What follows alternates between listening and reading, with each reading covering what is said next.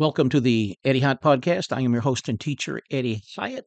We're going to continue today talking about the Holy Spirit and revival. And we're talking about personal revival. We're not talking about some kind of religious event that has been planned and orchestrated by a church committee. No, we're talking about a visitation from heaven when God pours out his Holy Spirit and fresh life and power upon his people. And oh, that is what we need today. Now, yesterday we were talking about the heart, and I want to continue along that theme today because this is so very, very important. God wants our heart. He doesn't want just certain outward actions that we go through the motions of outward formal religion. No, he wants our heart. And some of the passages that I read, I want to read them again. Proverbs 3:23-26. My son, give me, and that's the daughter too. Give me your heart. Proverbs 3, verses 5 and 6. Trust in the Lord with all your heart and lean not to your own understanding. Matthew 22:37, Jesus said, you shall love the Lord your God with all your heart. Mark 11:23, talking about faith, Jesus said, whoever shall say unto this mountain, be removed and be thou cast into the sea, and does not doubt in his heart. True faith is a heart thing. It's not an outward formula. Well, if I will confess this scripture 150 times, no, it is a thing of the heart. It is relational. It is of the heart. Um, and Proverbs 4:23, guard your heart with all diligence, for out of it are the issues of life. And when we define the heart is the seat and the center of our life. It is the fountain and the seat of the thoughts, the passions, the desires, the affections, the purposes.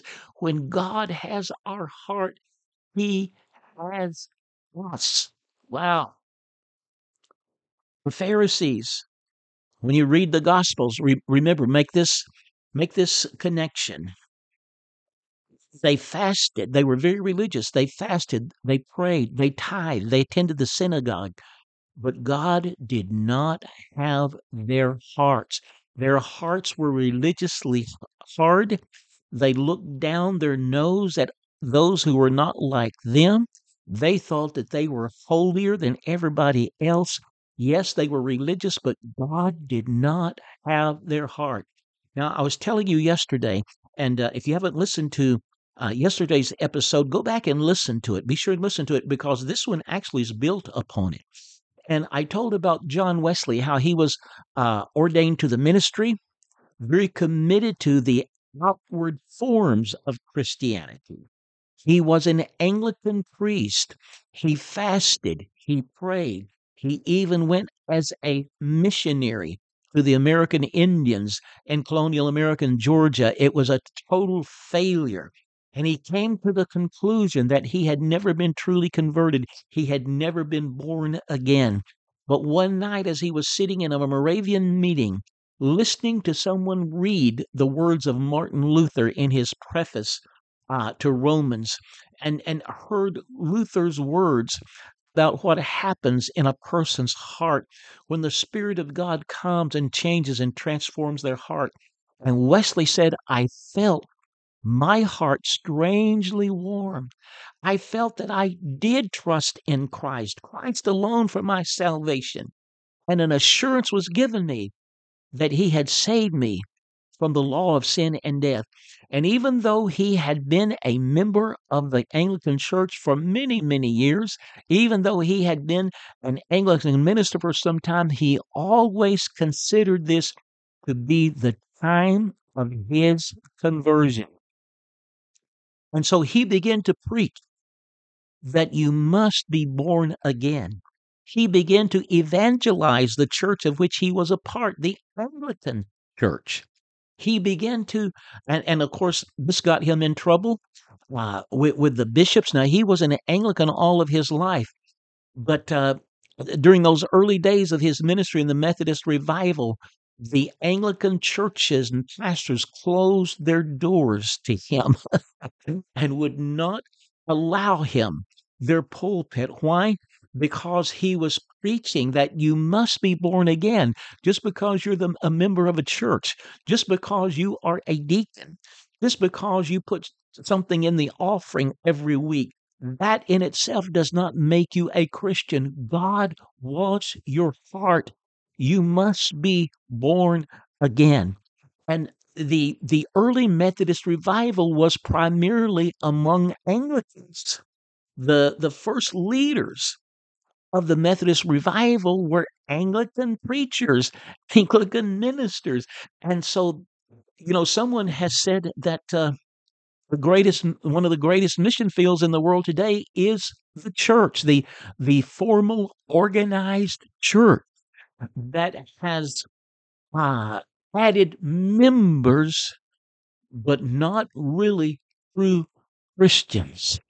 And so there was a great revival as Wesley and others, his associates and others who became converted, who came to know Jesus, whose hearts were transformed.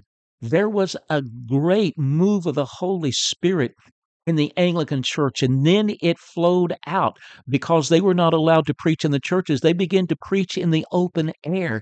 And so then the unchurched began to hear this message and they began to come to Jesus, have their hearts transformed.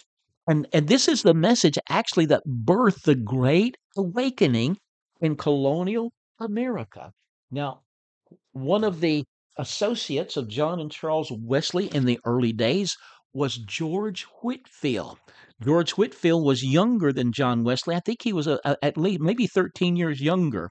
And he always looked up to Wesley as being sort of his mentor and teacher. But but in terms of the power of his ministry and his outreach, Whitefield excelled Wesley. He was a gifted orator and speaker and preached regularly to crowds of 10, 15, 20,000 people. Um, it's estimated that in England that he may have preached to a crowd one time as much as 70 or 80,000 people. In colonial America, when the population was very small, he preached to massive crowds of 10 and 12,000 people in the open air all up and down the eastern seaboard. And and he addressed the fact he too felt that he had been just a formal outward Christian, but never truly born again. But there came a place where God captured his heart and he was never the same again. And so I want to read you a little bit of a sermon that he preached. And he preached this here in America during one of his visits. This would be in the early 1700s before America became a nation. And he's preaching from the parable that Jesus told of the 10 virgins, 5 wise and 5 foolish. And let me just read to you how he presented this. Um, he brought this very vividly to the minds of his audience. And he pointed out that all 10 were virgins and all had lamps, which he said symbolized their outward profession of being Christians. Only 5 wise virgins, although the wise ones had oil in their lamps. They all had lamps. They were all virgins. There were 10 of them, but only 5 had oil. And Whitefield said that symbolized those who truly that God had captured their heart. They had given their hearts to God. They had been born again by the Spirit of God. And he told of the 5 foolish virgins, how, and this is what Jesus said, that at the wedding, that the 5 who had oil, they went out to meet the bridegroom and they went into the wedding. But the others, they had to go and were searching and finding oil. And finally, when they got there, the master of ceremonies would not let them in, would not open the door to them. And here's listen to this, how he applies this to those who are Christians only outwardly, without a changed heart. He told of the 5 foolish virgins knocking at the door of the wedding, but being turned away by the Lord. This is a direct quote from his sermon. Lord, Lord, say they, as though they were intimately acquainted with the holy Jesus. Like numbers among us who, because they go to church, repeat their creeds, and receive the Blessed Sacrament, think they have a right to call Jesus their Savior and dare call God their Father when they put up the Lord's Prayer. But Jesus is not your Savior. The devil, not God, is your Father unless your hearts are purified by faith and you are born again from above. It is not merely being baptized with water, but being born again of the Holy Ghost that must qualify you for salvation. And it will do you no service at that great day to say unto Christ, Lord, my name is in the register of such and such parish. I am persuaded the foolish virgins could say this and more. So what was he preaching? He was preaching to the people, give God your heart. Yes, I know you're members of various churches. I know you go to church and you repeat the creeds and the Lord's Prayer. But many of you here, you have never given God your heart. He does not have that center place of your life, your affections, your purposes, and you have not given him your heart. And all this message, blessed by the outpouring of the Holy Spirit, transformed colonial America, entire towns repenting and turning to God.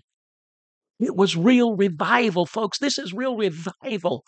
When the church realizes, when professing Christians realize, no, it's not enough that I'm going through these outward forms and motions.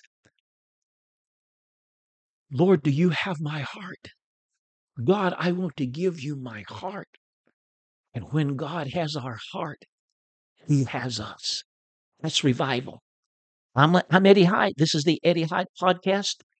Uh, that portion of the sermon that I was reading was from my book, 1726, available on my website at eddiehyatt.com.